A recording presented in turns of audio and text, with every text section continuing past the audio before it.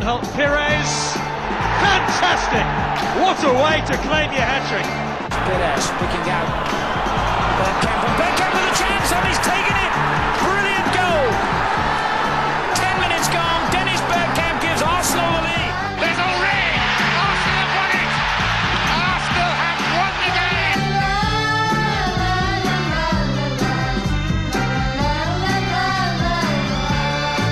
Nobody struck that well. Oh, he has struck that very well. Arsenal have the goal in Napoli. Bellerin. Ramsey with the run from midfield. Aubameyang.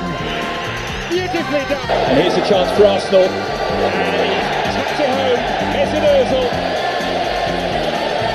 Great start for the Gunners.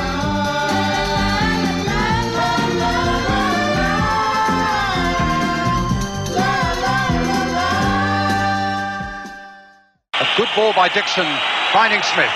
For Thomas, charging through the midfield. Thomas, it's up for grabs now. Thomas, right at the end. Hey everyone, welcome to the You Are My Arsenal podcast. My name is Jessica and I'm your host, and you can follow me on Twitter at It's Jessinho. Well, we won the North London Derby, and to be honest, I couldn't be more ecstatic. This is a game that I have to be honest, I wasn't super confident that we were going to come out with a win, but I think I always believed that the game was going to be close. And I think today was a really good example of a tangible result that we can look at and see true progress for Arsenal against pretty good opposition at home, which is a place that we haven't done super well at. And even with not our maybe best side. I have nothing to really complain about. I think every single line did what they were supposed to. The front line of Emile Smith-Rowe, Lacazette added in there, Saka and Odegaard had such balance. They were really dangerous, and we knew that the goal was coming at some point. Xhaka and Thomas Partey were so solid in the midfield. I think that is the performance that we were waiting to see.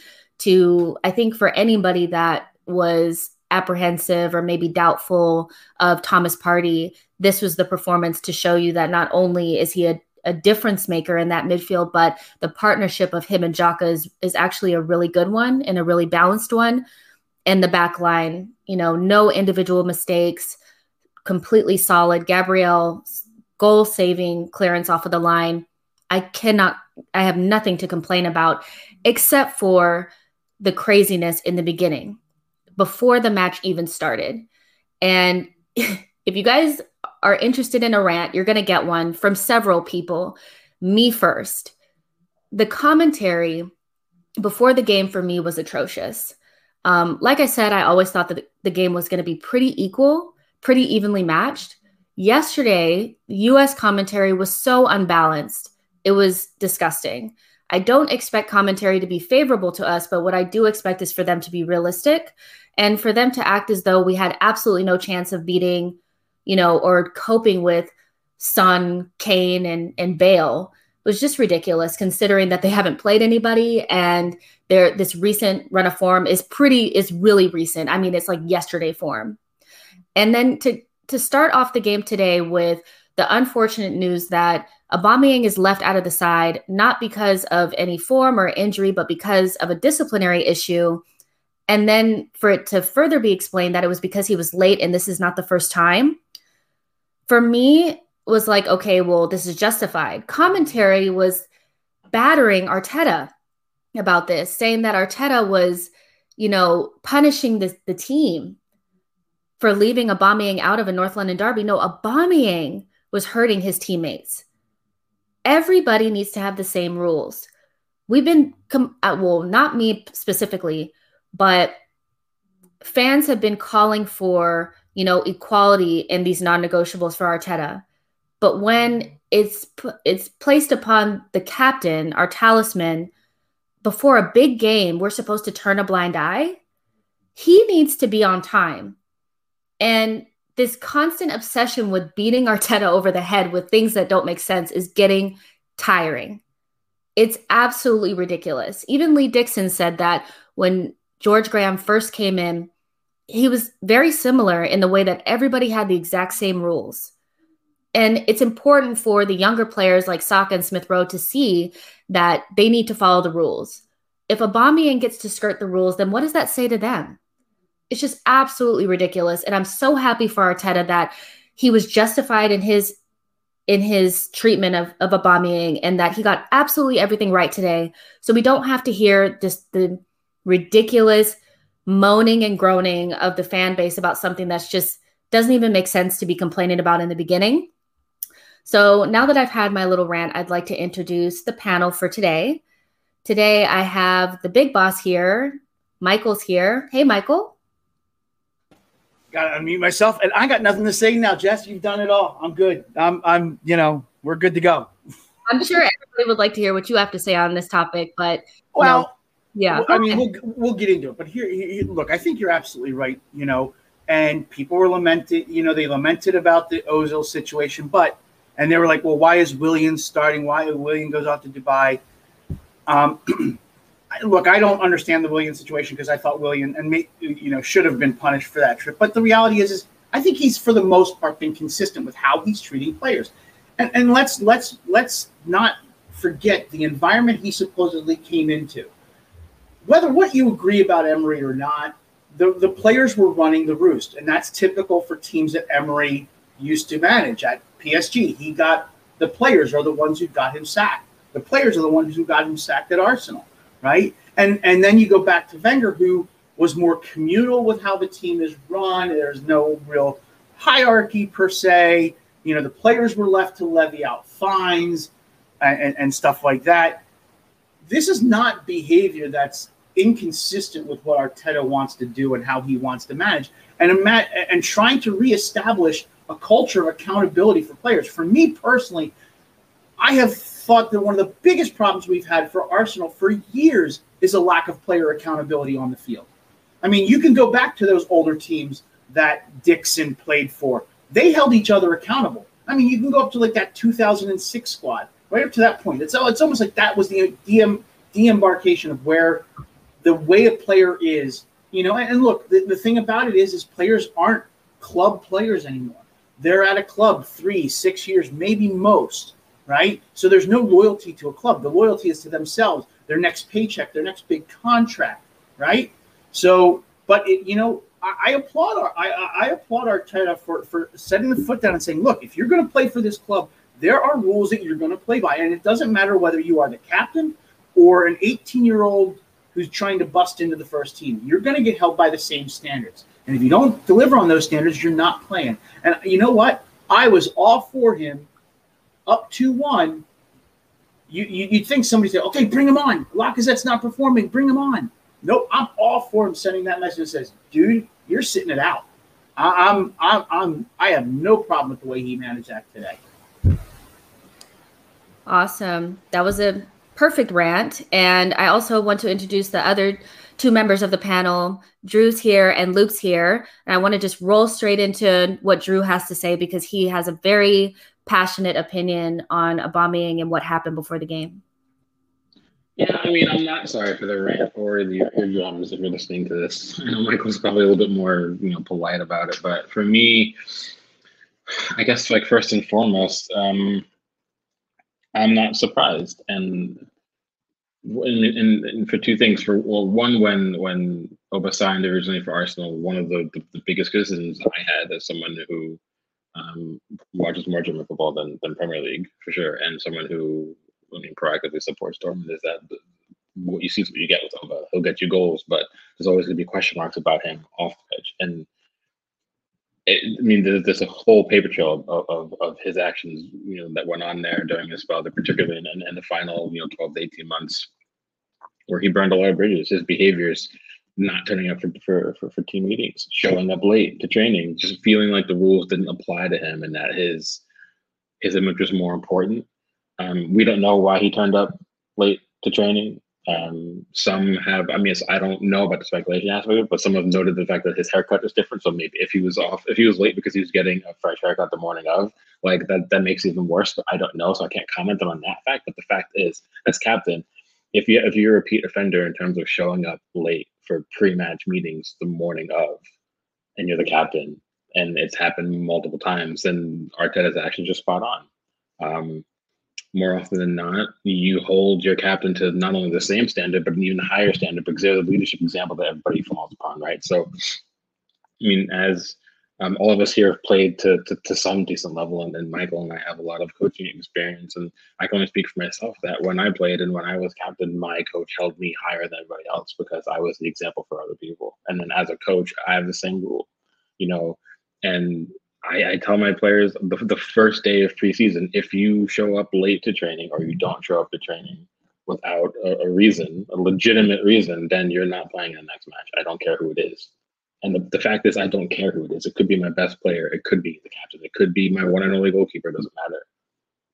And that's how you keep people accountable. And if you have to teach teenagers about accountability, which you should be, you shouldn't have to teach adults about accountability, especially professional footballers, so especially your captain. So this is why, for me, I got frustrated, not only that we signed Oba in the first place, but the fact that we extended him, but we also made him captain. For me, I'm thankful for when he scores goals, but for me, I always look at the other things that I've seen him do time and again elsewhere, and it kind of goes further back.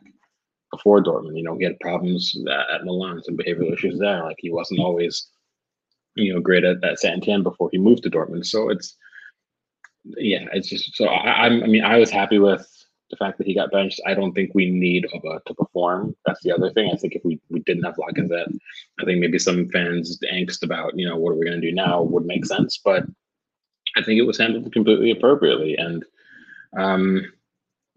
I think that it just has to show that this is what Arteta expects moving forward. So, and quite frankly, I don't care if Oba doesn't like it, and what you want to look from him now is, if whenever he comes back into the lineup, you want to see him back to performing. If he's going to sit there and kind of just sulk about the matter and for whatever reason, then that kind of shows you the kind of person he actually is. So the spotlight should be on Oba and not Arteta. And my biggest gripe is that people were sitting here and trying to find a reason to blame Arteta for Oba's behavior, and that brought down the consequences.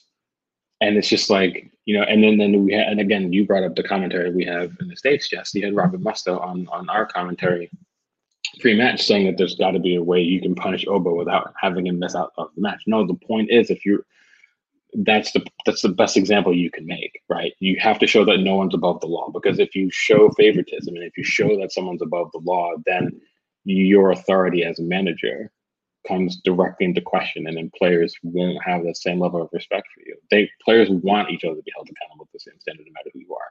They won't necessarily say that all the time, but that's what they do want.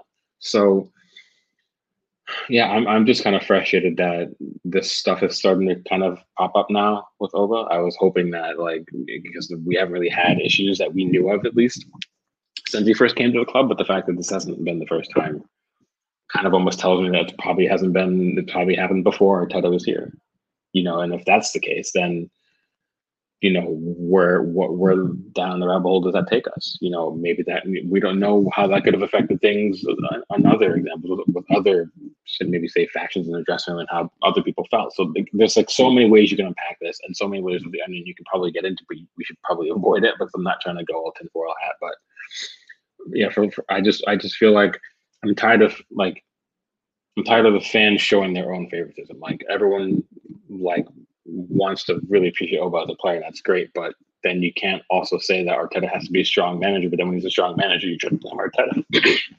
So yeah, it's a weird one for me in terms of reaction, but for me, for base value, I'm happy with how he reacted. I'm happy that we got the 3 points without Oba. It shows that we don't need him. I think I've been consistent with that opinion across, since we brought him in. So yeah, and I'm trying to not go into full rant. I did kind of go into a full rant anyway, but it's just, for me, it's just what's done is done. We handled it correctly and we move on, and now we have to see how things kind of the lay of the land after that now, like how Oba responds, how the team responds, if Arteta is consistent, if it happens to another player, that sort of thing. So yeah, we'll have to see and we'll move on from there. Yeah, I mean, before we start recording, Drew was saying that like this could potentially be kind of an echo chamber in terms of opinions, and I think it's hard to look at it for what it is and not have the similar opinion. To be honest, it's just down to if you're the captain, you're holding everyone else to account. So it's not just the manager; the captain has to be in that hierarchy, like the person that tells people you've got to be here on time, you've got to be given all in training. Like it's a real like every second of the day kind of job to be a captain, and it's like a lot of responsibility. And today, like, I mean, there's rumors that it was only 15 minutes, and people kind of using that as like a reason for it being like a minor offense. But at the end of the day, at the top level, on the top days, which this is, if you're on time, then you're already late. You should be there early. You should be there like with your like. It should be like this match should consume you for like a week before the game. Like everything is building. Like when the fixtures are announced, these matches against Spurs are like the ones you automatically look to when we play in Spurs, especially at the Emirates, especially because we lost them last time. You know, I saw when it was kind of like first coming out and breaking, I understand like emotions will fly because at the end of the day, we're playing a big game. You know, everyone's kind of desperate to win.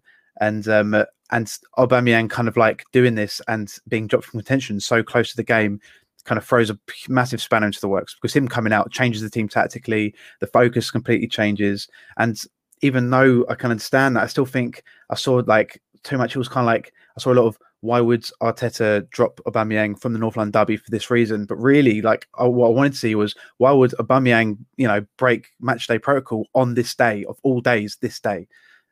It absolutely kind of like just threw me out for a loop. I kind of skipped angry and went straight into apathetic, because I just couldn't understand why they'd let this happen. Because I mean, Ornstein said on Twitter quite shortly ago that Willian was fined for the Dubai trip, and Aubameyang has previously been fined for being late. So, you know, it feels like this isn't like obviously like a one-time thing. It's not just oh, you were late today, I make an example of you. It feels like this is a consistent problem, and he's kind of done it on the day of all days that you just can't do it. And so, like, I think Marco made a really good point in the sense that, you know, we don't really get as many club players anymore. Players are at a club for a short amount of time. There's a lot more movement. And then when it comes down to, you know, like there isn't as much affiliation anymore. Like the kind of the passion from club to club is changed today. Today is like the same way, you know, Willian and David Luiz going from Chelsea to Arsenal. Like it felt strange at the time, but it's the norm today. But even then, I feel like you should be, especially Aubameyang, who has done like video upon video, like calling this his home, like captain of the club, like he's really kind of bought into the brand that is Arsenal. For him to kind of fail so spectacularly, to almost do like the bare minimum to be available for an Arsenal versus Spurs game, to me is just absolutely perplexing, and I still can't really get over it. And I think that the lads today have done him a huge favour that they've won the game, because we've won the game and we can be happy to win the game. It kind of takes a bit of the edge off of it, and we can kind of analyse it and talk about it a lot more balanced. But had we lost the game, then more people were going for Aubameyang and more people were going for Arteta, whoever kind of like falls either side of the fence. So I think Arteta did the exact right thing. I think that it's almost a shame that Bang didn't play, because we saw like the whole kind of like of the left hand side for us, like when we were attacking up with Doherty and Bale defending, was there for like the taking. And I think Aubameyang doing his customary pulling into those kind of left sided areas and running on the insides would have been like really dangerous to them. But you know, it's his fault, and you can't really. And we're lucky that Lacazette came in, probably not his best game, but he put in a shift and obviously got the winning goal, which is fantastic. Odegaard's taking more responsibility. You know, we move on from it now, and hopefully it's something that won't happen again. But like, you know, I think that it's absolutely right that Aubameyang didn't play today, and almost like the fact that he had to sit on the bench and watch the rest of the players go out and win the game, because I feel like hopefully that sent a message to him. But you know, 32-year-old club captain shouldn't need messages sent to him. That's exactly what I was thinking. I'm like, why? You know, I'm thinking to myself, like before the game, I'm like, why is a 31, 32-year-old having to be reprimanded about being on time? I mean, that just shows, I mean, the disrespect that he's showing to the club, Arteta and his teammates, so that's just something that has been there with him for a long time. Like Drew has said, this is not the first time, this is not the first club that he's had these types of, issues, but it's just something we're going to have to deal with. But ultimately, everything pretty much worked out in our favor. When the lineup came out, I was like, okay, this is kind of what I wanted. It wasn't what I expected.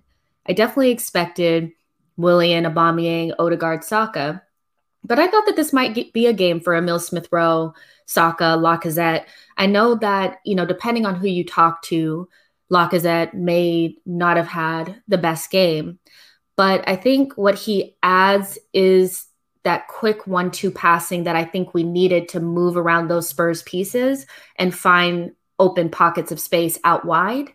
And that's really where we had a lot of joy. Emile Smith-Rowe, to me, he was my man of the match. I know he didn't score any goals, but he could have, obviously, because he hit the bar. But I think the movement that him and Tierney had on that left-hand side was integral to pretty much everything that we did. And it really just confused the Spurs players so much that they couldn't really get a grip. I was actually shocked that Doherty didn't come out at like halftime because he was getting roasted on that left-hand side. And, a lot of things actually went right for us. And, a lot of people will chalk it up to, Spurs not showing up. But I think when coaches prepare tactically for a game, you have to take into consideration that the tactics that they've implemented and kind of put forth for the game take the other team completely out of it. And so I want to give Arteta credit for that. And maybe Drew or Michael can give me a better idea of what the tactics were. But let's not just chalk it up to Bale and Kane didn't show up. I think the things that Arteta did were reason why they weren't in the game. Do you guys agree? Yeah, well, look, I think that there's a couple things there. First of all, I want to say I think Arteta's tactics today were spot on, especially highlighting that left-hand channel. I think that they probably didn't know whether Doherty was going to play there or not, but I think that that combination of Smith-Rowe and Tierney down the left, with the help that you're going to get from Odegaard coming in centrally, right? That is creative overload, if you will, in my estimation. I think that was. Here's what I think Arteta knew going into this match. I think he knew that Jose doesn't like to press because it leaves his back line vulnerable, right? And so they were going to give us the ball. So the thing about that is then it behooves you to make sure that you're purposeful with the ball. And I think we were in every facet of the game. I thought the progression through the lines was good. We were moving the ball quickly. I'm seeing technical improvement each week in the quality of the passing.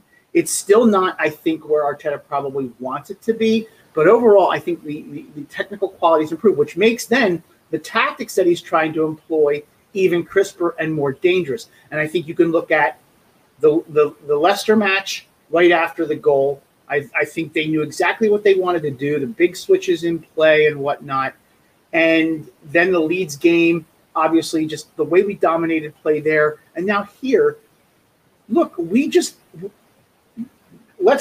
their goal, Lamelo's goal is a gorgeous goal. And let's not kid each other. The only reason he tries the Rabona is because he has no right foot. He's not doing it to like, it's not cheeky. His only shot is on his right foot.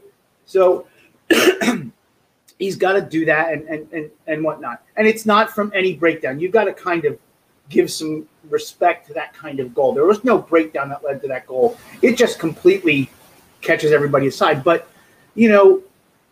I think overall, just the way he set up the team, whether Alba was the plan up centrally or Lacazette, and maybe Lacazette helps a little bit more with the likes of Odegaard in there and Saka. I just think we were playing high. We were looking to put the ball out wide. I think one of the things I wrote about this, me and Rasmus Past, who and I spend time breaking down our opponents for the previews. One of the things we suggested that Arteta needs to bypass the midfield in this game, right? Don't look to play primarily centrally through the field, because in Højbjerg, they have somebody there that can really break up play. And so if you're trying that plays right into their hands, because if they win that ball centrally, then they're going to look to put the ball over the back line for Kane to run on their front three, Kane, Son, and Bale. But overall, I think we took advantage of what Jose was going to give us. He was going to give us the ball. And sometimes in the past, whether it was Wenger or even Arteta at the early start of the season, it was never purposeful when we had the ball. We weren't looking to make penetrative passes. We weren't looking to open up the field. And I think today, just the overall, I can't speak specifically about outside of attacking that left lane. I haven't taken a deeper look at the game for analysis purposes, which I'll be doing tonight. But I just think overall we were a lot better with the ball in the middle and the final third. Middle third was more distribution to the wide channel, but in the final third we were looking to set people free out wide, then inside. And Odegaard's equalizer was that kind of goal. Get it out wide, beat Doherty out wide, and just have – and look, Odegaard's wide open up top, gets it in. So I think today – and I'm going to say this. There are people out there that literally cannot – talking about sticks to beat Arteta with. We won the game. Arteta played that game beautifully. The reality is that game should have been over before the second half even begun. Even it should have been like a 3-0 game, 3-1 game. Let's give it that. Before the halftime, right? And the reality is this: people want to beat Arteta over the head with something because he's not a big name coach. So when I tweeted out that he got his tactics today spot on, because we dominated that game, except for at the end where you always look. Tottenham have quality in that squad. They are going to make chances happen. And we did that thing where we shoot ourselves in the foot there with sloppiness, right? But overall, for the majority of that match, we dominated play. We took what they gave us and took it to them, right? Give the man credit where it's due. I get that you may not like him, but to sit here and say, oh, well, what, you want to give him credit just because we eked out a win? We didn't eke out a win. That game should have been long gone and long over, if not for the woodwork, right? I can't fathom. This is a manager now who has absolutely beaten all the big managers except for Thomas Tuchel. And the only reason he hasn't beaten Thomas Tuchel yet is because he hasn't faced him, right? So let's say what it is. Arsenal are improving, right? You may not want to acknowledge that, and you may think that we suddenly need to be in your small-minded pettiness. You may want to sit there and say improvement only means we're in the top 4 challenging for the Champions League. Well, you cannot at any way, shape, or form acknowledge the fact that we've been so poor for so long. Oh, but we were 5th, we were 6th. Look at how we were playing. If we hadn't fired Emery when we did, we were going to end up 12th or worse. Right? I mean, come on. I get it. Look, there are players that I don't like, but I'm never going to sit here. And if they do something, like, I'm not a fan of Willian. I think I'm more or less of a fan of the 3-year contract we gave him. But the guy's been good. I got to give him that. He's not been poor when he's been on the field these last few games. Just, I don't understand this. I don't understand how you can't give credit where credit is due. I think Mikel Arteta, he may not win a title at Arsenal. The money game is stacked against us in that regard.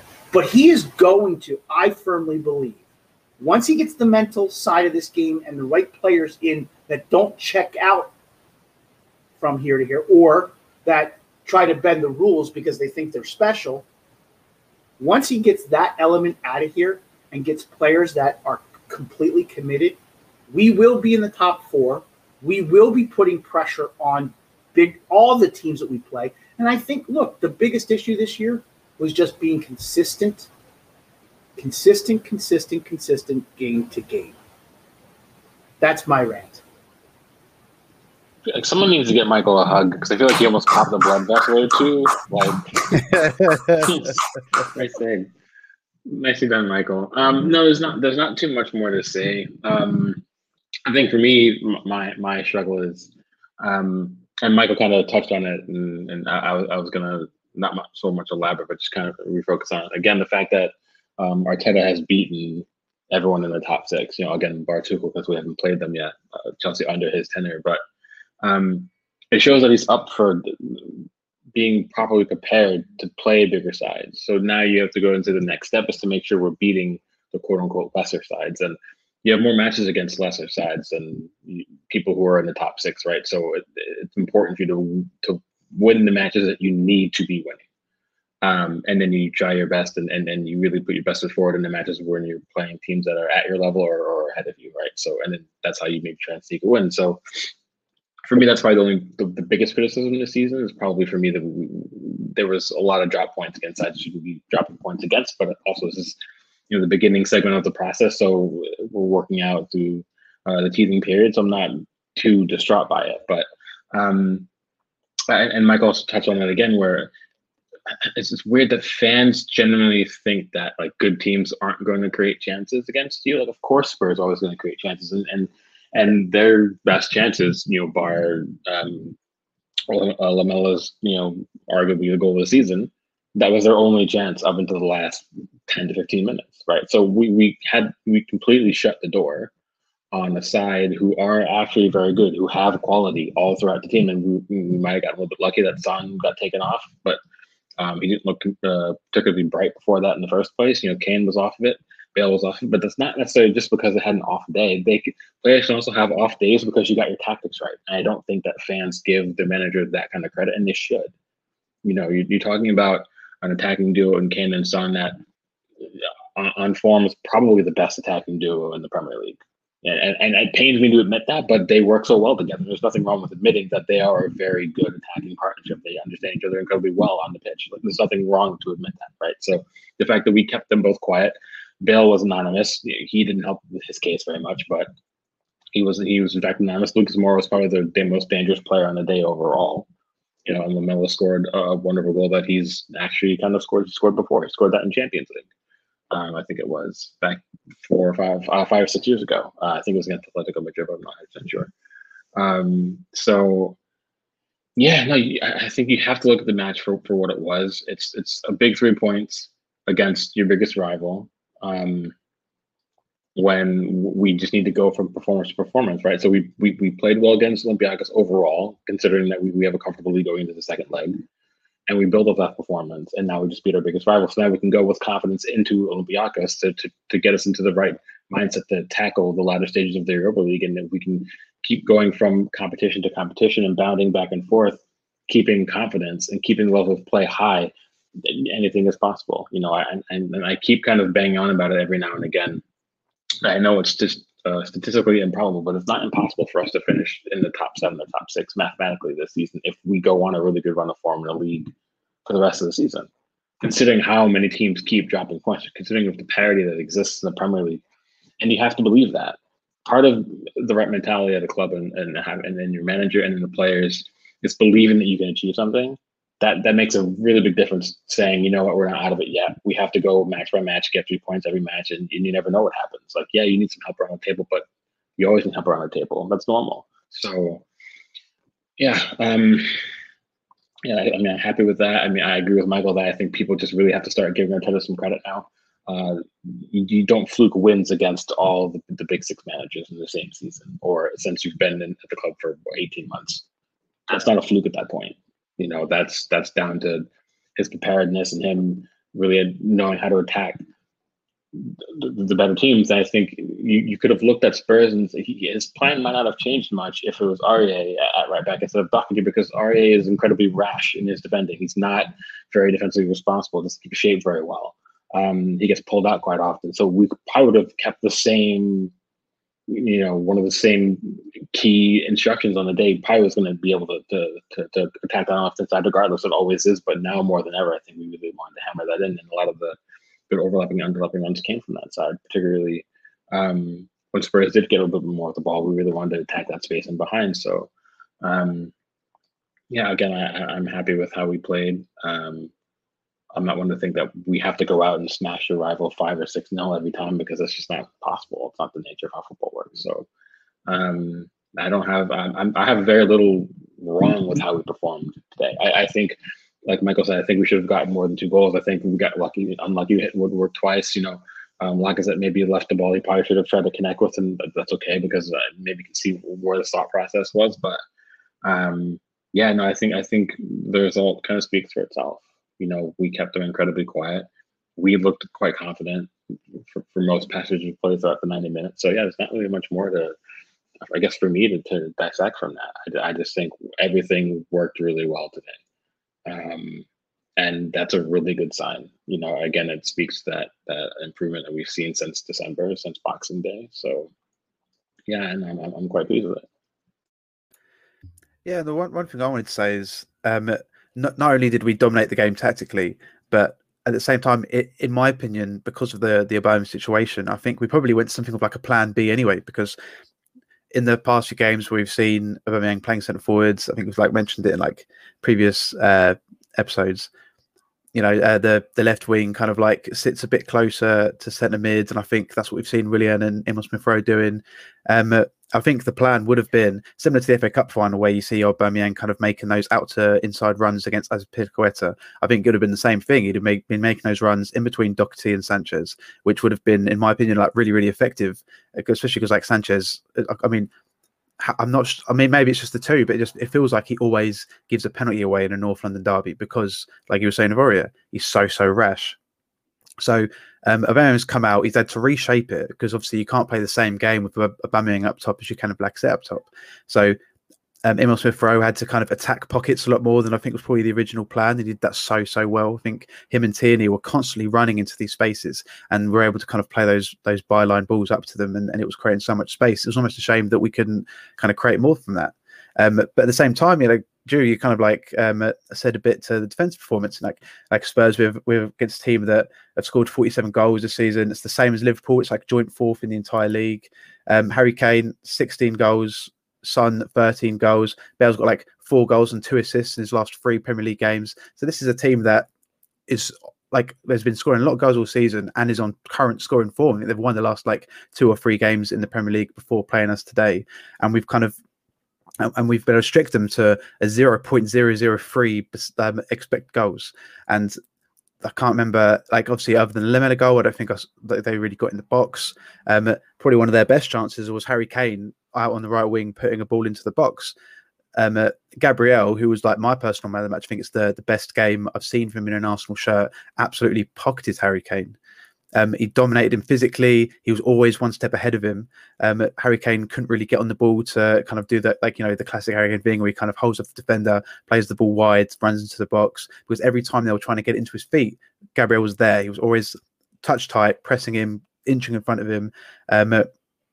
He really, really, really had probably, I think, his worst performance I've ever seen in a North London derby.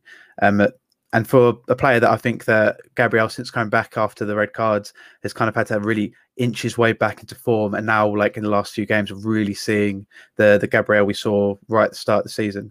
But yeah, in my opinion, we have to give Arteta huge credit, because in previous seasons, when stuff like this happens, we just fall away, absolutely fall away. We're up against a good team with a lot of attacking talent. And somehow we've been able to make the switch last minute and still dominate the game and still win. I mean, the scoreline doesn't really reflect it, but I think comfortably. And I still think that, I think in the last podcast we said that in a cup tie, it's always result above performance. And I think North London derbies are just akin to a cup tie. If we win 1-0 because of a lucky goal, then brilliant. I don't care. As long as you win this game, the results mean everything in this. And for us to do it with a dominating performance, I think we still could have created a bit more. But I'm so happy with the performance today. Yeah, I want to just take a moment to wax lyrical on the freaking midfield. The midfield. We had a midfield today. and they completely dominated Tottenham's midfield. We've been hearing all season about Højbjerg. Where was he? He was nowhere to be found because our midfield dominated them. And I've been waiting for a big game to come around where Thomas Partey could show his quality, because the last couple games, it was starting to creep in. The narrative amongst the fan base was starting to seep in of maybe it was a waste of money. I'm not quite sure what he does. Did we waste this? That kind of thing.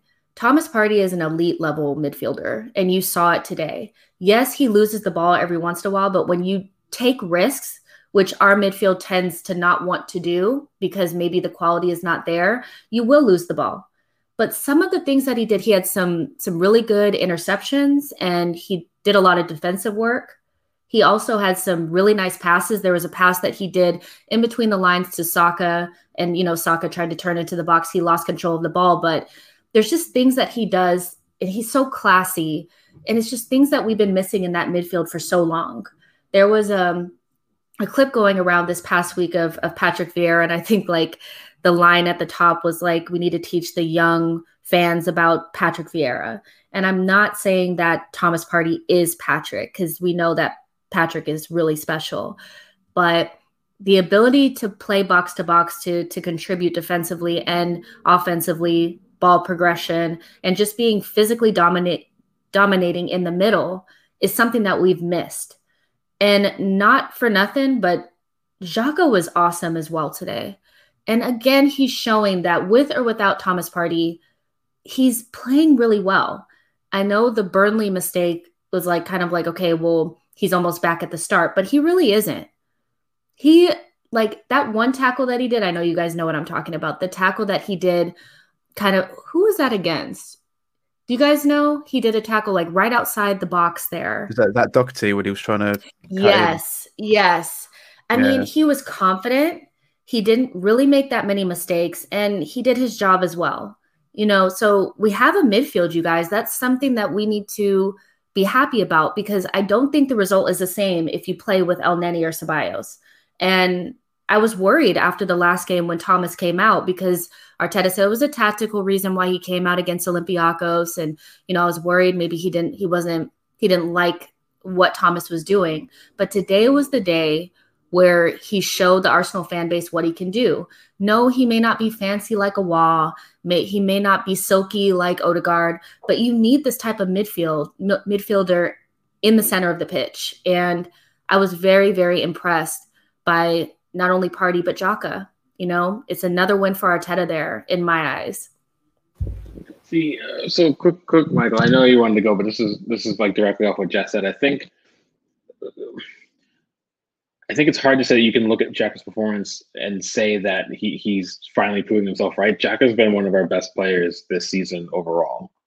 The season started poorly for everybody, but when we started getting our uptick around Christmas time and forward, Xhaka's been probably one of our best top 2-3 players this season, in all competitions. And usually when things are working well for us, he's one of our better players. So, and that's the thing that frustrates me when you talk about, when everyone discusses the midfield and it's like, well, I want to upgrade on Xhaka. It's like, well, why? He puts in performances like this and he shows you don't need to upgrade on him.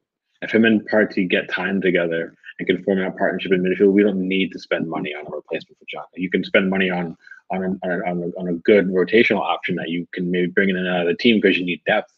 But for me, another good performance of Xhaka. I think Partey was excellent, like you said. I think, but for me, it's Xhaka because I think the fact that he's continuously showing that he is to the standard that we want, and there's a reason why Arteta asked him to stay, and there's a reason why Emery kept playing him. There's a reason why Arsene Wenger wanted him, and there's a reason why Arsene Wenger trusted him. He keeps proving people wrong. He'll make mistakes, midfielders do, but for me, he's been excellent yet again, and I think it's people need to now start asking different questions about him. Not if can I replace him? It's, well, how far can we go with him? And I like him in this position, and I think we look good with him. So let me. And there, you said good. There was a reason Wenger won. There's a reason why Emery played, and there's a reason why Arteta played. But there was, a lot of people may tend to forget this about him before he got here. There was a reason Bayern wanted him. I don't know if people really remember, but we beat out Bayern Munich for for Granit Xhaka's services. We sure did. That was Wenger's persuasion act there. The one thing to notice about Thomas Partey that I want to say is I think that there is still a fitness issue there. In the end of the game, you can see some of the passing started to get a little bit sloppiness. There were 2 passes he made towards the end that put us under pressure. And look, but overall, I agree with you, Jess. He's just been a dominating force.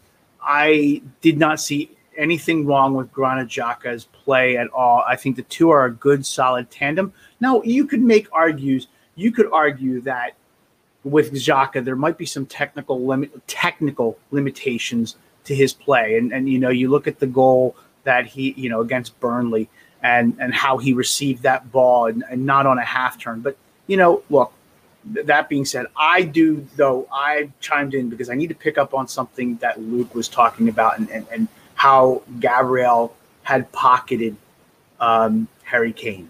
I just got to ask. I want someone to explain to me why England's great hope at forward didn't see at least a yellow card for the shoulder barge into Gabriel. Now, look, I know what's happened there. That's a player that's been frustrated all day long because a certain player has literally just absolutely bossed him around. I mean, that's what that is. That is, he's frustrated. And look, that's his game. Kane's game is to get physical with you so that you maybe back off and give him respect and room. But that's Gabriel plays. I'm going to say Gabriel. But Gabriel, that's what he's just as physical, and he's not going to back off. And I just don't get it. Look, Kane is a talented football player, as much as I hate to say it, but the reality is he's also probably one of the dirtiest players that I've ever seen. That thing he does where he will look over his shoulder and he'll back into a jumping player who's jumping up for a head ball or something. At what point does the FA or a ref do something about that? Is it when somebody goes up into the air and they come down on the ground and fracture their spine or they get a concussion? I mean, today he comes in shoulder first into Gabriel, and his shoulder, like it hits Gabriel's shoulder.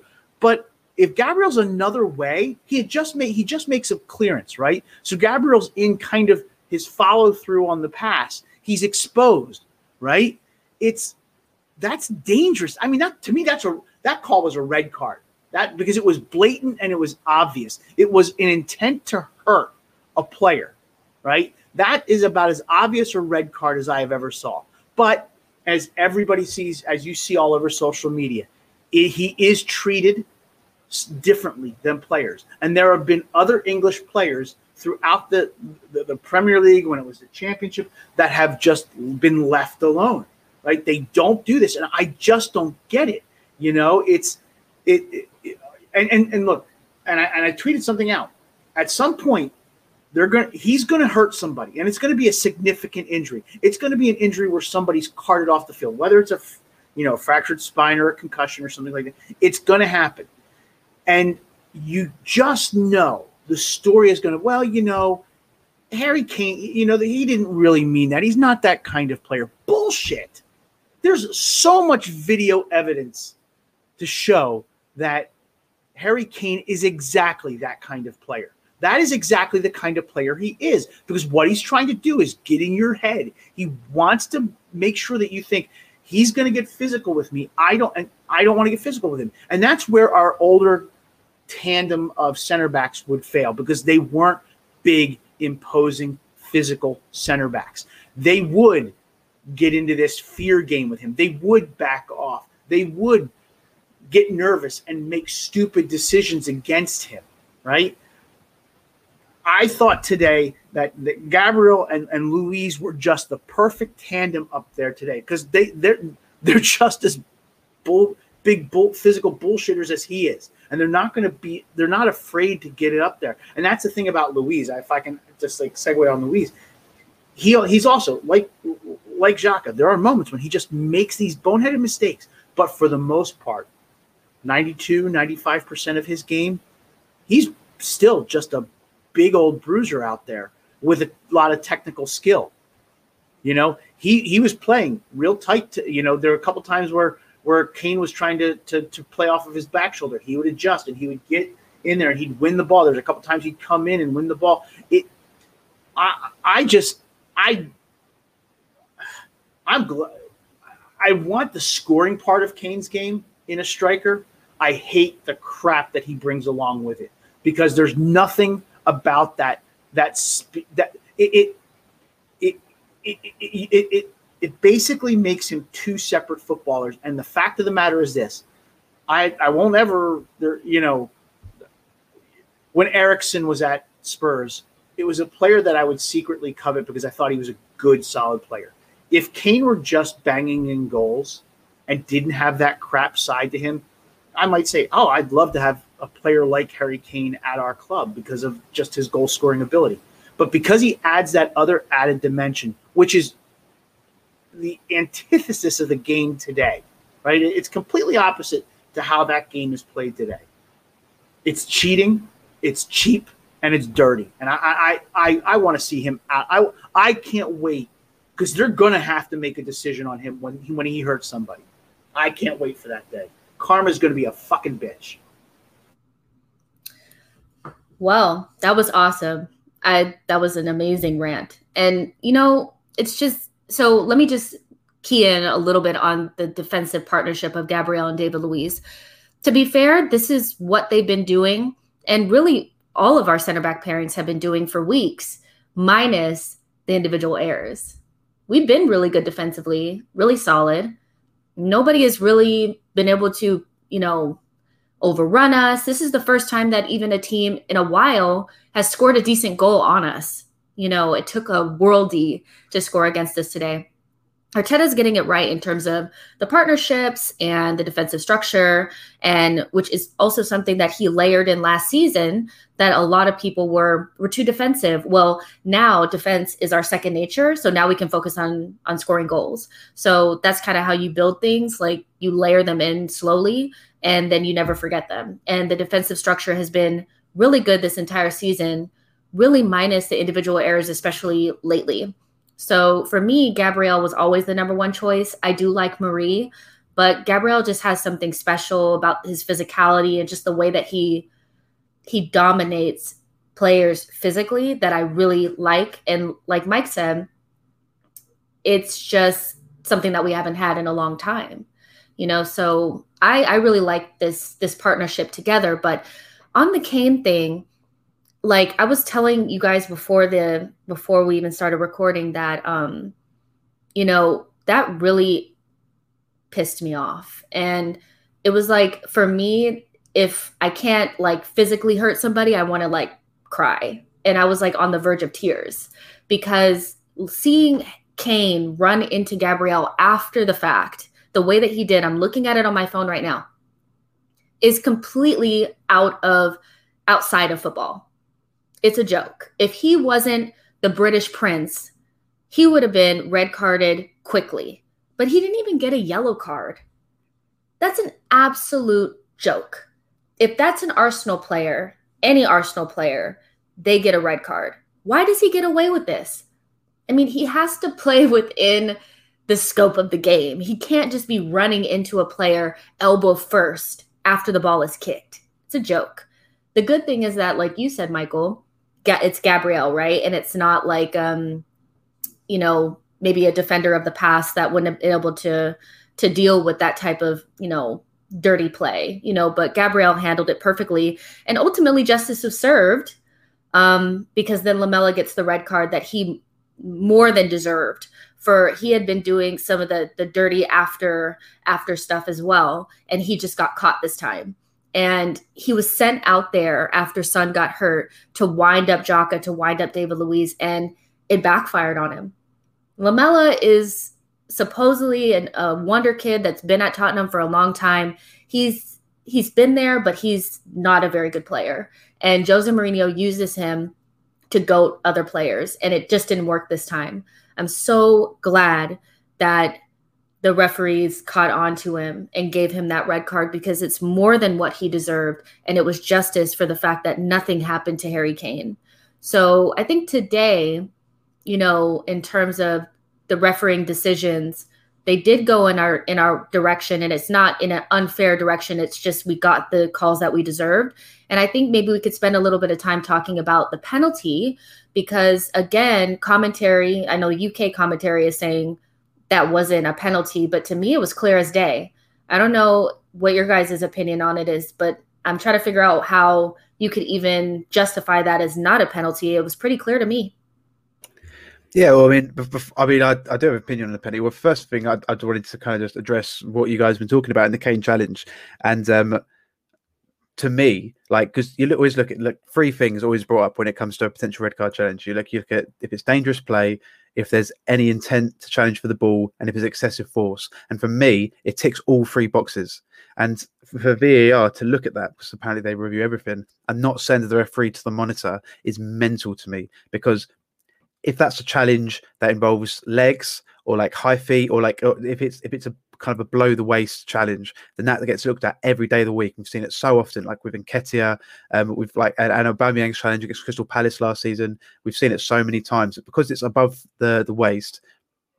It feels like a lot of players get away with this kind of stuff. You can see it. Let's say, as you are, I'm looking at it right now. He's running at Gabriel. He's staring at Gabriel. He's not looking at the ball. He makes no attempts to challenge for the ball. He's absolutely wiped Gabriel out, and that's dangerous. Like, you can get like some sort of whiplash. That can be a concussion. He could fall wrong because, like, as he's been wiped out, he's playing the ball. So yeah, to me, it's mental. It's absolutely crazy that there's no repercussion for that. I understand that the referee must have seen it as well. Like, it's because Gabriel's playing the ball, so it's like they're in play. Like, I don't understand it. In terms of the pen, I think the argument some people make is that Lacazette had a kind of a go at the shot. He's absolutely sliced it. It's probably going out of play. The chance probably would have been gone regardless if Sanchez makes the challenge. But at the same time, like this is what we see from Sanchez too many times, like in the opinion of Spurs fans anyway, is that he's rash and he's literally just thrown himself at Lacazette's leg. I think that on a different day, a different referee maybe waves it off because Lacazette sliced the shot so badly. But at the end of the day, you can't throw yourself into someone's leg in the box and expect it not to go at you. It's mental. I don't think Lamela can have any trouble either. I think it's not the worst thing in the world. He's kind of put his arm out to hold someone off, but at the same time, it's high. So like his eyes are on the ball. He's not purposely trying to forearm them in the face, but at the same time, if you put your arm up that high, then you're almost inviting like there to be some sort of like bad contact. So I think Lamela's stupid. Kane, I kind of echo what you guys have said. He has backing behind him, so he can do stuff like this. And it's every game. It's the little niggly stuff. Is like factually, in my opinion, now he's a dirty player, and we see it every day, every game. He's doing these little things to try and like just get an edge on the opponent. It's a physical game. It's a contact sport. We understand that there's going to be a bit rough and tumble. There's going to be some untoward contact here and there, but see, that is dangerous. And it's the same as when we talk about him back into player in the air. It's dangerous. If you look at Gabriel's body shape when Kane goes into him, everything can go wrong there because he's got one foot planted, the other foot striking the ball, his body shapes, his arms away from his body. Like, there could have been anything happen there. Like, he could have damaged his ribs. As I said before, it could be concussion. It just, like, at the time, I thought it was bad, but just seeing it back now, I just think it's really bad. But yeah, I mean, like, we can cut the last laugh anyway because Kane barely got a kick and we won the game. So I think that will hurt Kane a lot more than Kane was able to hurt Gabriel, which for me is the ending bit to the story. I like the ending bit. Luke should be a storyteller. Get your audiobooks by Luke free from now moving forward. No, for me, and I was just talking about this on TGT in the WhatsApp at that group, and I was just saying that Harry Kane reminds me a lot of prime Alan Shearer. He did the exact same things. He would be an absolute. I'm not trying to stay away from profanity because I curse too much in life, but he was just same stuff, real dirty, always leading with elbows, always intentionally fouling, and doing these. I swear, Harry Kane's modeled his game after Alan Shearer, and there are honestly probably a few better to model your game after if you're an English center forward and you're a physical center forward. And there's a lot of similarities in types of goals they score, but Shearer used to get away with the same things week in, week out against us particularly as well. And it seems like he got that same grace that Kane is getting.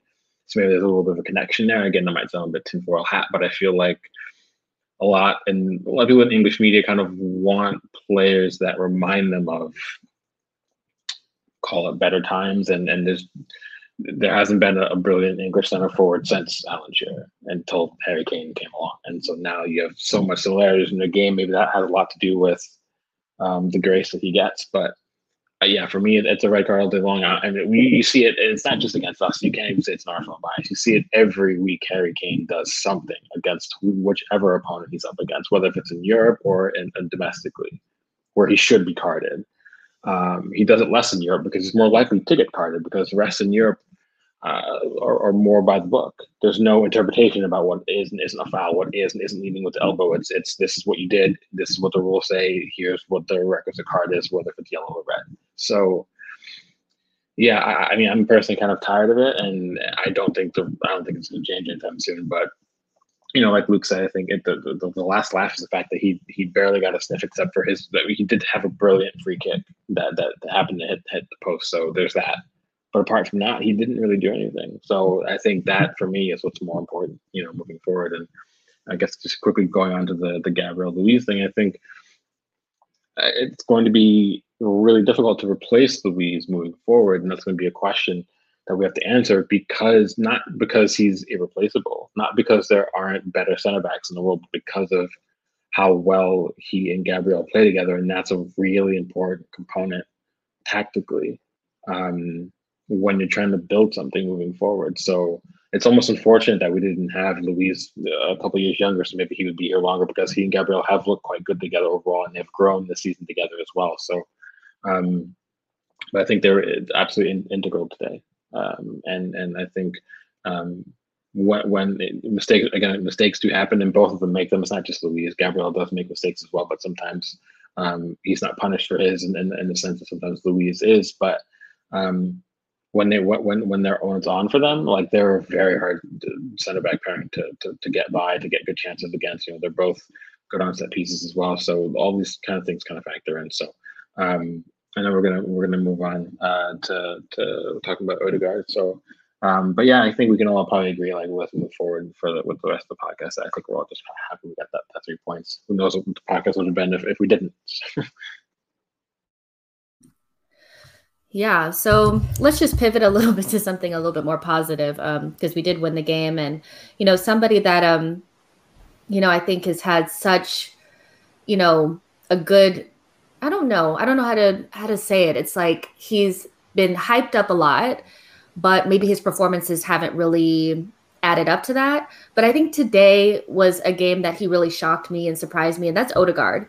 I think he was keyed in and clued up defensively. He was making tackles, which is not really a part of his game, but you can tell that meant that he cared. And I think offensively, he was great. He obviously had the goal, and he was controlling the game and having some really good interplay with Saka and Cedric and the players on the right-hand side. And we have a question about Odegaard from one of the listeners. It comes from Neelish, so thank you for your question. He asks, do you think making Odegaard his loan permanent in the summer would be great, or is there a better option? Not counting Grealish, because of shin splints are terrible. But, you know, Michael, you've already said that you love Odegaard and you think he's going to be really good for us in his loan spell. But moving forward, do you still believe that? And do you think that, you know, he'd be a good permanent signing? Yeah, well, first of all, I think what we're starting to see is that he's starting to feel comfortable and starting to understand, I mean, where his team a little bit better. I think the passes are starting to come together to show that he's still making some of the – I love the attempt at blind passes that he tries, but they aren't coming off because I don't think he understands the rhythm of the players in front of him yet. But I think the last two games – and I know we want to talk about, you know, people will automatically go to the goals, but I do think he's still – I mean, he's making the progressive passes into the final third. He's continually creating and moving and finding space. And look, you'd be hard pressed to find value at that level for that field. And I don't know. I don't know what Real Madrid would ask for him, but you know, they have their own financial issues. I mean, they were asking players to take a salary cut so they could play Gareth Bale's salary, right? They have to have money in, right? And we've got a guy who seems to be fitting in well. We have a guy who's helping us immensely and offers us something that we haven't had since Mesut Ozil decided to, pack up his bags and stop playing for us, when he did. And by that, I mean, just really wasn't the best contributor on the field. I really think that if he continues to go like this, we're going to have to be careful because he might actually start attracting other people's eyes and stuff like that, because he's just been he's growing in influence on the game. He's going to be hard to drop, though you can understand why Arteta might make tactical decisions that prefer either him or Smith Rowe or them together. So far, it's just been a joy, and because outside of defenders, specifically right backs, Lee Dixon being my ultimate favorite player because that was the position I played. Creative midfielders, I could watch all day. I really could, and he's someone, as he gets more confident and as he gets more influential into the team, so far it seems like he's just going to be a joy to watch. Though I got to admit, you got to say, the best pass of the day wasn't from him, and as much as I like him, the best pass of the day was from our guy Pepe. That pass that resulted in the penalty. That may be the best pass I've seen from an Arsenal player since Ozil had Sanchez running in front of him. Right. But going back to the point, yes, I would absolutely make this a permanent deal. If it were me, I think it's going to be a value deal. I think it would be smart to just get him in here, frankly, because you don't have to worry about integrating. At that point, once you make him a permanent deal after the loan, he's already been integrated in the squad. He's already established a level of rapport with the team. The manager's going to have a level of trust in him. He's going to understand what's expected from him. And I think, there is a reason why he was the best midfielder in La Liga when he was playing at Sociedad. There was a spell period where he was called the best midfielder going on. We'd be stupid to let that go. And with that, saying let that go, I'm going to sign off and let you guys finish out all the questions. I have to go do real life stuff. So you guys wrap up. I know you're going to wrap this up perfectly. It's been great. Jess, thanks for bringing me back on. And Luke and Drew, guys, hit a home run. Awesome. Thank you, Michael. Okay, so Michael's gone, so now who's gonna rant? That's the bad thing. It's not gonna be me. We have to have Jess rant again. That'll be fun.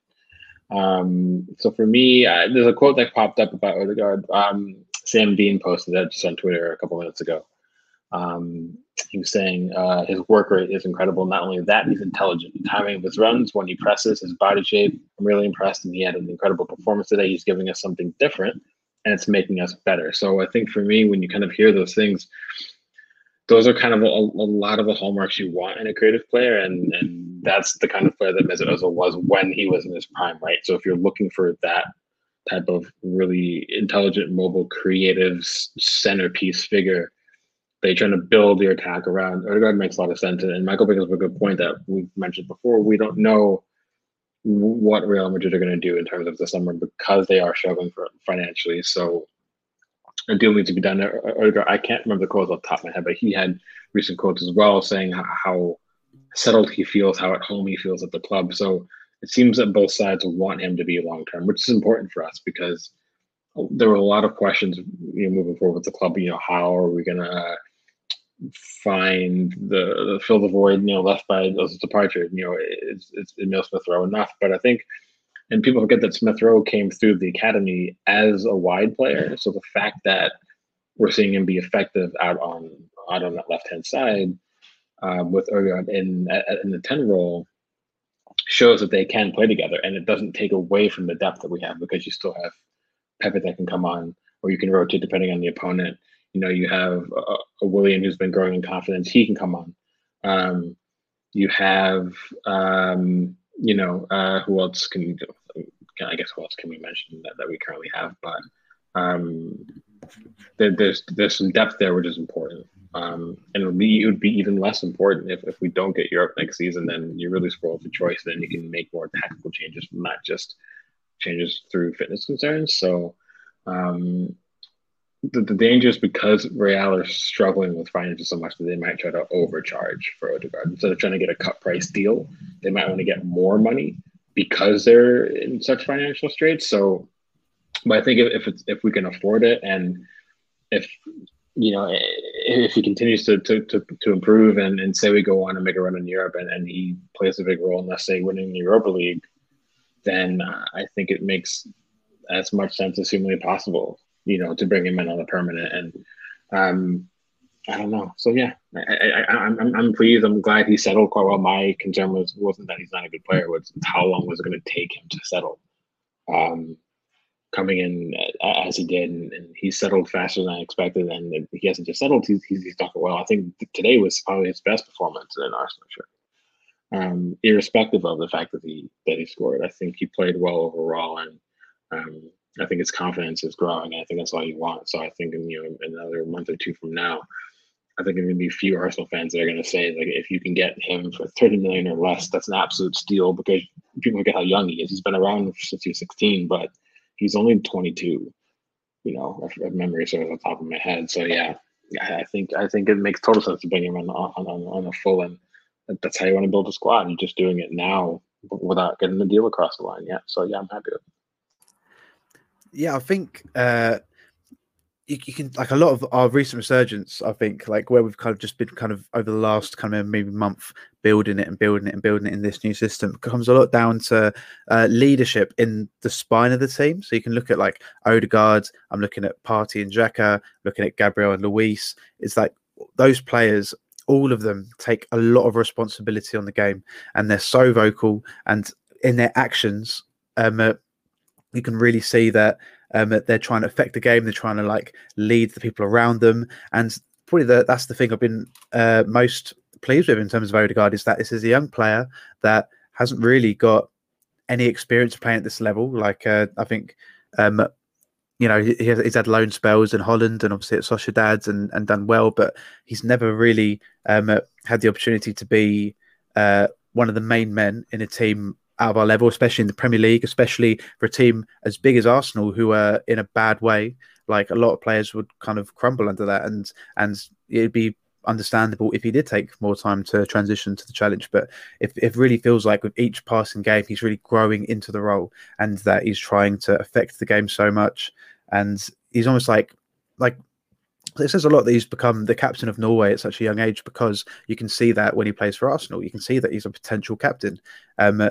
I think that he's not really, he's not just there to follow the lead of other players. He wants to, be one of the leaders himself. And I'm looking now that his contract expires in June 2023, so which means at the end of this season, he's going to have 2 years left. So I think, obviously, we have to convince Real Madrid to be able to sell, but I think probably the person we have to convince most is Odegaard himself. If Odegaard can go back to Real Madrid in the summer and say, I want to go to Arsenal, and if you don't sell me, then I'm running my contract down, then Real Madrid, in their current situation, are going to have to, look to negotiate a fair price of us. So I think that if we can convince him that this is the place for him to be, and I think there's every chance of that, because obviously, as the club, big club, a lot of prestige, he's been made to feel really at home. He's been like a main player pretty much from day one. Like, he's kind of had the first week of kind of adapting to it, and then Arteta's given him a lot of minutes in, like, a really key position, like playing in that cam role. So yeah, like, I think that the sky's the limit, and the best thing is, I actually think that there's more to come from him. I think that he's like such a classy player, but I still, when I see him, I still feel like every game I see, like, these little improvements, these little tweaks. He looks a little bit more comfortable. He's moving into other areas. Like, the last time, maybe 2 games, he's been getting into the penalty box a lot more, which I think is like another really big plus. He's been taking more shots, which can be a plus. He's trying more balls, like, but he's, the classy little touches in and around players, playing into, like, these kind of congested areas and playing out of them.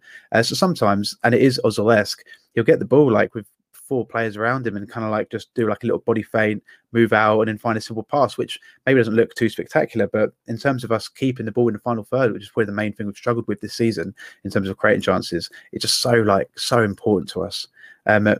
I feels like every episode now we're kind of like waxing lyrical about Odegaard, but it's just so deserved. Every week he just goes up a little bit.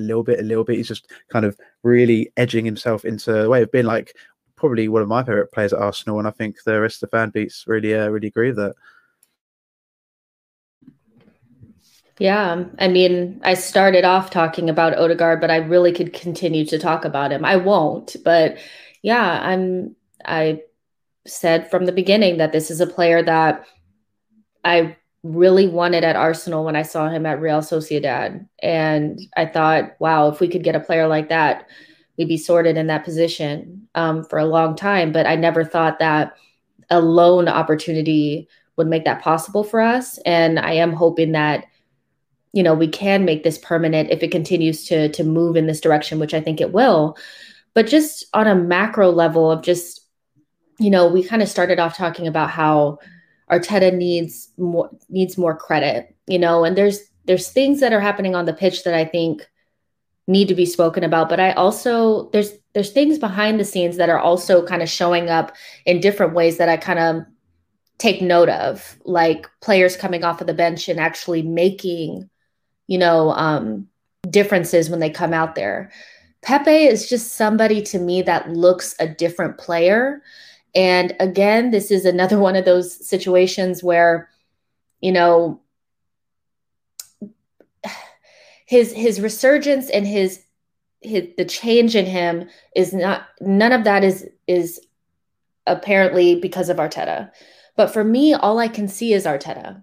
I'm looking at this player and I'm like, I think he's learned, which does take time to learn who your players are and what they need in order to be successful.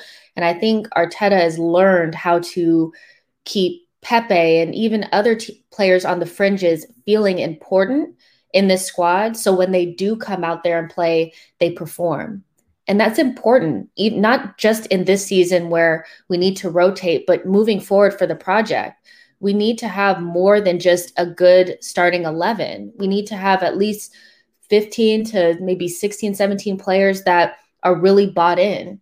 And having a top quality player like Pepe, who, of course, you're probably like, well, how is he top quality? What I'm saying is his talent level, some of the things that he can do are not things that you can teach. And if you can kind of smooth the edges, he's a very raw player, but if you can kind of smooth those edges and get him doing the basics well on a regular basis, we have a really dangerous player on our hands. And these are things that, maybe a couple months ago, we wouldn't have seen.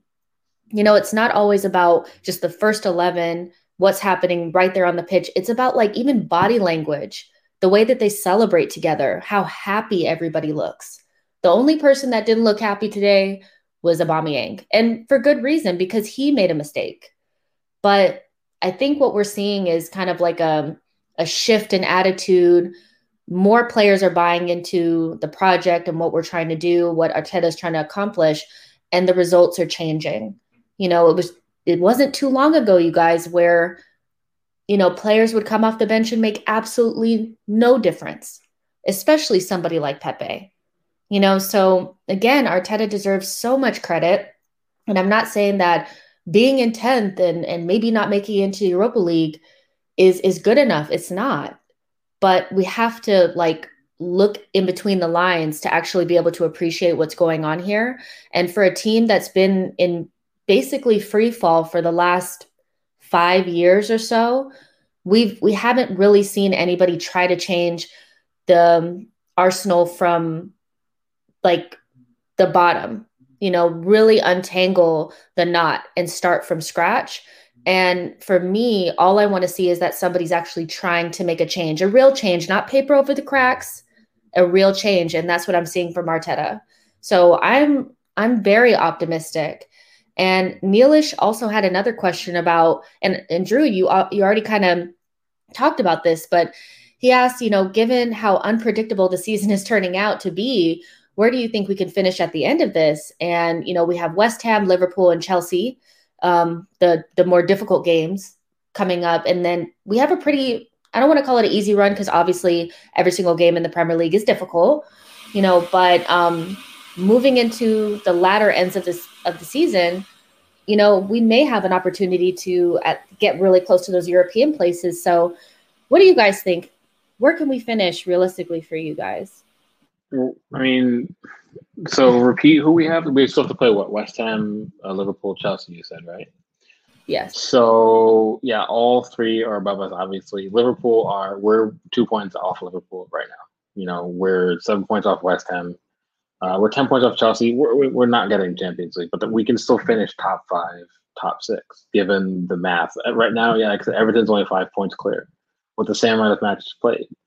Everyone kind of lauds about the job that Ancelotti was doing, but something that, again, I mentioned this on the Gooner Talk maybe a month ago with Tom. Tom and I were discussing the fact that Everton are sitting, a club like Everton and West Ham are sitting where they are right now because they're playing, they're overperforming. They're at like 110% of their potential to play right now. And you're seeing Everton now starting to fall away a bit now. They've lost 3 of 6. They had a 3-match run where they won and they just dropped 2 in a row. So now we're only 5 points off them. So who knows what's going to be like, how the lay of the land is going to look by the time we play them. Beating them, depending on how other results go, you never know the kind of gap closing we can do. And in the meantime, we have West Ham next on Sunday, right? So we beat West Ham, we climb within 4 points of West Ham, just like that. So for me, anything is possible. Even if it seems maybe like statistically unlikely, a lot has to happen before that. There's still Villa. We have to concern ourselves with how their form is going to go up or down. Spurs could easily rebound. Liverpool could finally go on a run. There's a lot of factors and variables we can't control, but all you can do is just beat those teams ahead of us. We play 3 of them. If you beat those 3, you never know. That's 9 points from 9 from teams that are all within touching distance. And I know we've talked before about like how the optics of the season looks, but for me, if you don't win the Europa League, the optics of the league don't matter really, because all that's going to matter at the end of the day is if we do or don't get Europe through the league, and you need 5th, you need 6th, 7th is that new Europa Conference thing where you're literally having to go to like Estonia every week, and that is awful when you have a schedule like the Premier League without a mid-season break. So I'd rather not, honestly, but I still keep faith that we can actually get 5th or 6th. And look at the teams, everyone in that gap between us and Chelsea at the moment. Only West Ham is the only other side that are in form. They've lost 1 of their last 6. They've got 4 wins in that same time period. So they're not regressing yet, which is, I think, no one's expected that. Chelsea have kicked on under Tuchel, which I think a lot of people did expect, at least that shot in the arm under a manager as experienced as him with the attacking talent that he has. Chelsea were always going to improve for me, but Everton are regressing now to the mean, and the data around Everton isn't great. They almost have an even goal difference in their 6th place in the table. So they have a lot of weaknesses that you can exploit. For me, I think Spurs are probably a better team, and we just beat Spurs, I would say, comfortably, not on the scoreboard, but in the performance. Liverpool are an absolute shadow of themselves, and that goes irrespective of the defensive issues they've had. They look very disjointed when they're in possession. So it has nothing to do with Virgil van Dijk and Joe Gomez all being out. And then Villa, for me, they're not this, despite the brilliant business they've done, they're not the same side without a fit and informed Jack Grealish. And you've seen that over the last 6, they only have 1 win. So if I look at us in comparison to Villa, Liverpool, Spurs, and Everton, I see 4 clubs that we can run down, and we have to play 2 of those. And we just played Spurs and beat them. So now if you go on and you beat Liverpool and you beat Everton, it's a whole different discussion. And that's also part of the optics. It's not just about performances. If you beat these teams now during a period when you're ahead in the ascendancy when they're not, that helps those optics. I still don't know if we're going to win Europa League. I think we're one of the stronger sides left, if not arguably the strongest side left, other than, say, Manchester United, in terms of this quality in the team. But it's not anything can happen in knockout competitions. Slavia Prague are not that far away from maybe getting to the quarterfinals, even though they had a similar run 2 seasons ago. So those are so hard to tell. But, I think the Premier League, anything is possible. I think we still can do it. And I think Arteta is showing that I think he believes the same. I think he would have rotated his teams and, not focused on matches like these despite still being in Europe if he didn't think so. And I think the players believe it as well. I think you're seeing that confidence. You're seeing it in the younger players too. They're hungry. They want to be successful. And it's not just the younger players, even the seasoned players look the same. Even though Leno makes mistakes, he's always confident. Partey and Jacques have already discussed. Luis, he's been a rock of late. So like I said, does perform when he gets a chance to play more often than not. So yeah, I think all the ingredients are there for us to actually surprise people. And I'd rather go completely deep and to try and go as high as possible in the Premier League table. And also try to challenge for Europe. I don't think you can pick one. I think you have to do both. So I'd be fine if we, made the finals of Europa League, but also finished sixth in the league. I'd be fine with that because I think we'd have to focus on Europa League completely to win it. And I don't think we're going to do that. So it's a tricky one, but I do think we can climb up the table. I don't know how far, but I do think we won't finish 10th. I think we'll finish no less than 8th, but I do think we can get top 6. But maybe I'm just being overly confident, but that's just my view on it, and I'm kind of confident now. The tough thing when we're assessing this is because we have to almost assess our own consistencies, and I think that's kind of where the problems for us lie, is that we've got like 3 wins in the last 5 Premier League games, which is always like all right when you're looking at it, but none of those wins been back to back. I think if we really want to start climbing the table, then we have to kind of start tying these together, like these wins together. We have to be winning 2, 3, 4 games in a row, which is something we've struggled to do all season. Looking above us, obviously, Liverpool could easily go on a run. If they get a few players back from injury, they could easily go and run. At the moment, they look bad. Obviously, they got 1 win in the last 5. Everton lost the last 2. Villa have got 1 win in the last 5. Like, the Villa have been brilliant this season, but they were always going to start falling a bit down, especially with Grealish going out. I think that Villa are a team that if you work them out, then you can play against them quite well. And I think that teams may be starting to work them out a bit more now. So I think obviously maybe it doesn't even sound very exciting. I think we'll get by Villa. Liverpool, I'm not sure. I think we could definitely finish above Spurs. They've got a lot of great players on paper. Their starting 11 is probably stronger than ours, but I still think Spurs in every game I watch, they make or in a lot of them they just make a lot of trouble of it. And the same thing we saw today is that we can praise our team as much as we want to, because we played really well, we dominate the game, but a part of why we dominate the game is because they allowed us to dominate the game. And that's what, if I was a Spurs fan, I'd be like really furious about, is they just kind of let us have the ball and assumed they could break on us. And when it didn't materialize, in the last 15-20 minutes when they were a man down, they suddenly start going after us, and they were getting a bit of joy. I was telling them, I've got a flatmate who's a Spurs fan. I was watching the game with him, and I was saying to him, in the last 2 games we've given goals away, or like even more than last 2 games, we've given goals away from teams pressing us high when we've been trying to play out from the back. I don't understand why you're not going for us right now. It seems like it's like the most simple thing. If anyone's been watching the tapes of us this season in the last month, to say to them, okay, when they're trying to play up from the back, you've got to press them, because that's where we've been giving away pretty much all of our goals. But they didn't. Everton, I think Everton have been quite. I'm not really sure how much they fall, but I think that again, what I said before is we have to be consistent before we can capitalize on other teams not being consistent. And I've not seen enough consistency from us to know if we can do that yet. If we go on the run from now and we win the next 2 or 3, which I think is definitely possible, because as I say, I mean, I don't know what the situation is with Saka and there's apparent injury, but hopefully he's okay. For the most part, we've got like kind of a clean bill of injuries. So like everyone's feeling good. Like we won this game, we can, as we said in the last podcast, like we can rotate for the next leg now because they have to score 3 goals. Like El Neni can come in. Pepe, who had a really good performance today, he can come in. Lacazette can play again.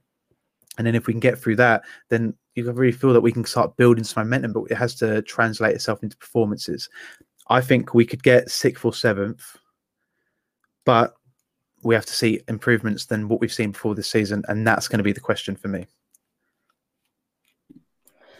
Yep, that's exactly what it comes down to. It's our consistency and our ability to string together, performances like this back to back to back. Arteta said it last week that, It's going to take 4 or 5, wins in a row, basically. And you do that. And then our chances of making things happen towards the end looks different.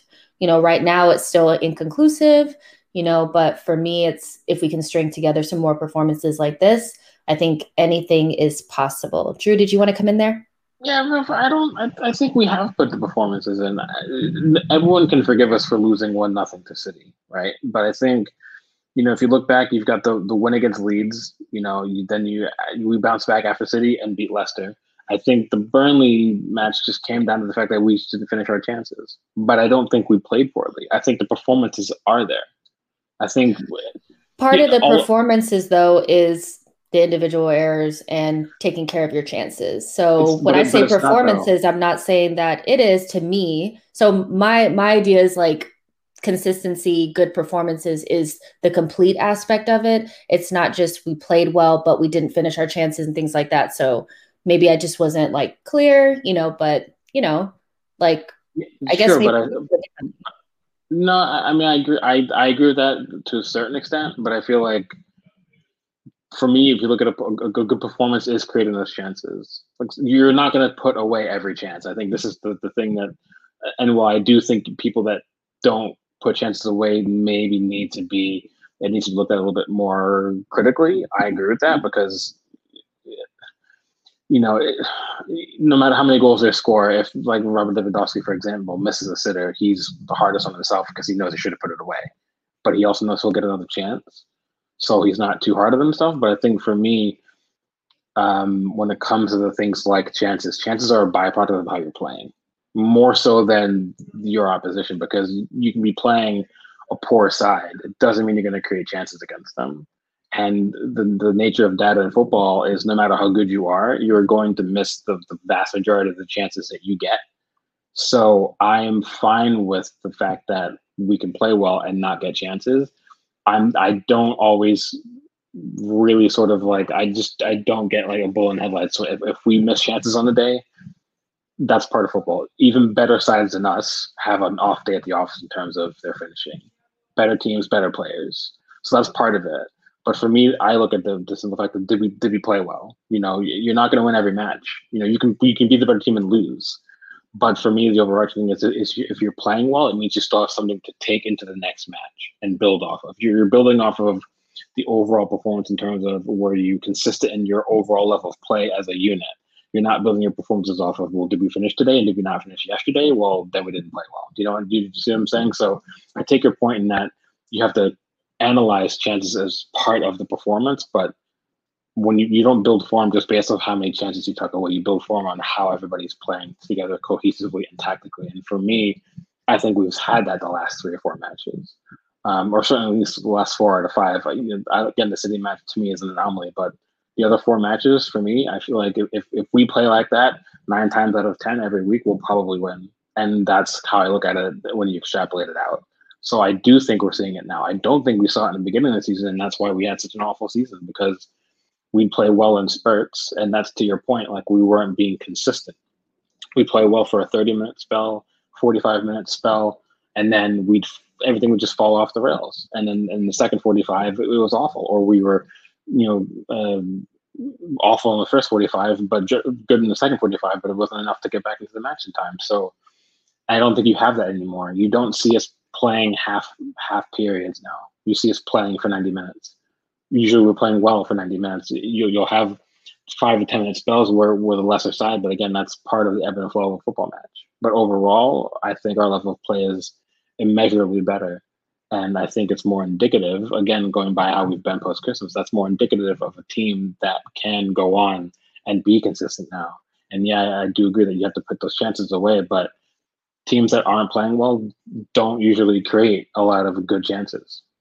Fulham are a prime example. They can't finish their chances, but they're playing better, and now they're creating more chances because of it. Brighton, another example. They're usually playing well, but they're just they're not finishing it because they don't have the clinical nature in their forward line to finish those chances. But Brighton usually don't play poorly. So everyone looks at Brighton and saying, well, they deserve more because all they'd have to do is finish their chances, but they're playing well. Like, I wouldn't want to play Brighton right now because I don't think you can look at Brighton and look at it as a guaranteed win. They're sitting 16th in the table. I don't think anybody looks at Arsenal right now and says, they're 10th, we're going to win. I don't think any of those other clubs you mentioned before, Liverpool, Everton, West Ham, Chelsea, or the like, those clubs don't look at us as a guaranteed win right now. They would have before Christmas. Now they think we can go on and win because I think we can, because the performances show that. So for me, I think that's kind of all that matters.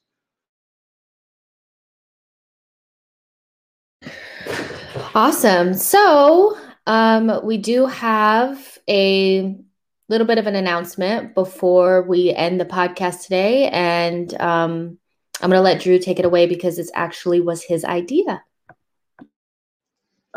Simple. Just I think there's a lot of good stuff out there and good content for a lot of the Arsenal podcasting community. Obviously, everybody knows Arseblog and Arsenal Vision podcast and Gunner Talk and Chronicles of Gunner and those types. There's a lot of people that have a lot of good things to say. But I kind of feel like the one thing that was missing was, every so often, getting all the bigger podcasts around and coming together and having just like an Arsenal sphere podcast debate roundtable discussion every once in a while. So Michael and I got our heads together and we're actively the next week's going to be the first one where hopefully once a month we're going to be having that exact idea. So for example, like next week it might be something like me, Michael, Jas, Luke, and then like Tom from TGT, and then Elliot from Arsenal Vision all come down and sit together and have just a broader, free-flowing topic of discussions, debates about whatever it could be. And we want to get a lot of people involved in that as well, because I feel like there's so much divisiveness amongst the fan base, particularly when it comes to content creation, because so many people are more concerned with trying to slate somebody else instead of worrying about the things that they have to say, and a lot of negativity that comes around things like, Arsenal Fan TV and some of the offshoots that they've had and things like with other people that shall not be named because I don't feel like getting into it right now. But I feel like we're at a period at the club and as a fan base where there needs to be more good discussion and good debate about topics that we all think are important. So I think doing something like where a lot of the bigger accounts and bigger websites and bigger podcasts come together and have good, friendly, free-flowing discussion debate would be important. I think a lot of people would like to listen to that kind of stuff as well, because usually it's one person goes on as a guest, another person goes on someone else's as a guest, and it's all very kind of a little bit disjointed in that way. But if you all have like one forum to come together like every month to just sit down and have a chat with everybody and just have that available for everyone to listen to, I think that would be a really cool idea. So Michael was a big fan of that idea. So we're putting that together, and hopefully next week will be the first episode of that. So stay tuned for that, and we're all really excited about it. So. Yep. We are excited about it, and we will put out more information about it in this coming week. Should be a really good time to talk about things in regards to Arsenal, because we always have tons to talk about, and it'll be right off of the next game against Olympiacos and our game against, I believe it's like West Ham. So we have West Ham on the weekend. Yeah, so awesome. So thank you guys so much for tuning in to the podcast, and thank you for Neelish and all your great and wonderful questions. We only really directly answered 2, but we hope that we answered some of the other questions that you had within the conversation. Again, I have a great and wonderful panel that I just adore, and we have so much fun recording these. So we hope you enjoy listening to them as much as we enjoy doing them. So Drew, thank you so much for being here. Thank you, as always. Good to be with you both. And I know Michael already left, but it's always great to get Michael on as well, because we all love his rants, and I can always envision his face when he's just like veins popping out. It's the best part of the show. So yeah. And thank you so much for being here, Luke. No, thanks as well. It's always have a great time and look forward to the next one. All right, you guys, that's it for the podcast. Remember to subscribe to the podcast on whatever audio platform you're listening to it on. Go ahead and rate us, give give us a 5. Even if you think it's a 2, give us a 5 because that's what we want. And follow us on Twitter for updates. That's where we're going to be talking about the round table. So at You Are My Arsenal is the handle, and we'll see you guys in the next one. Bye, guys.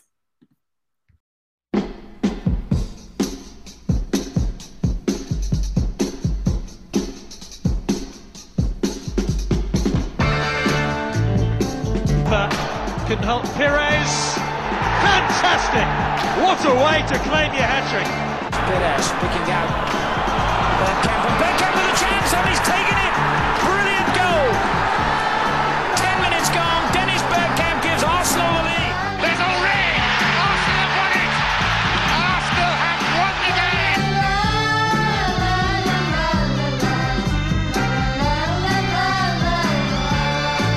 But he struck that well. Oh, he has struck that very well.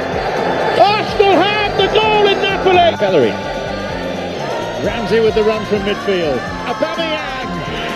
Beautifully done. And here's a chance for Arsenal. And he's tapped it home. Mesut Ozil. Great start for the Gunners.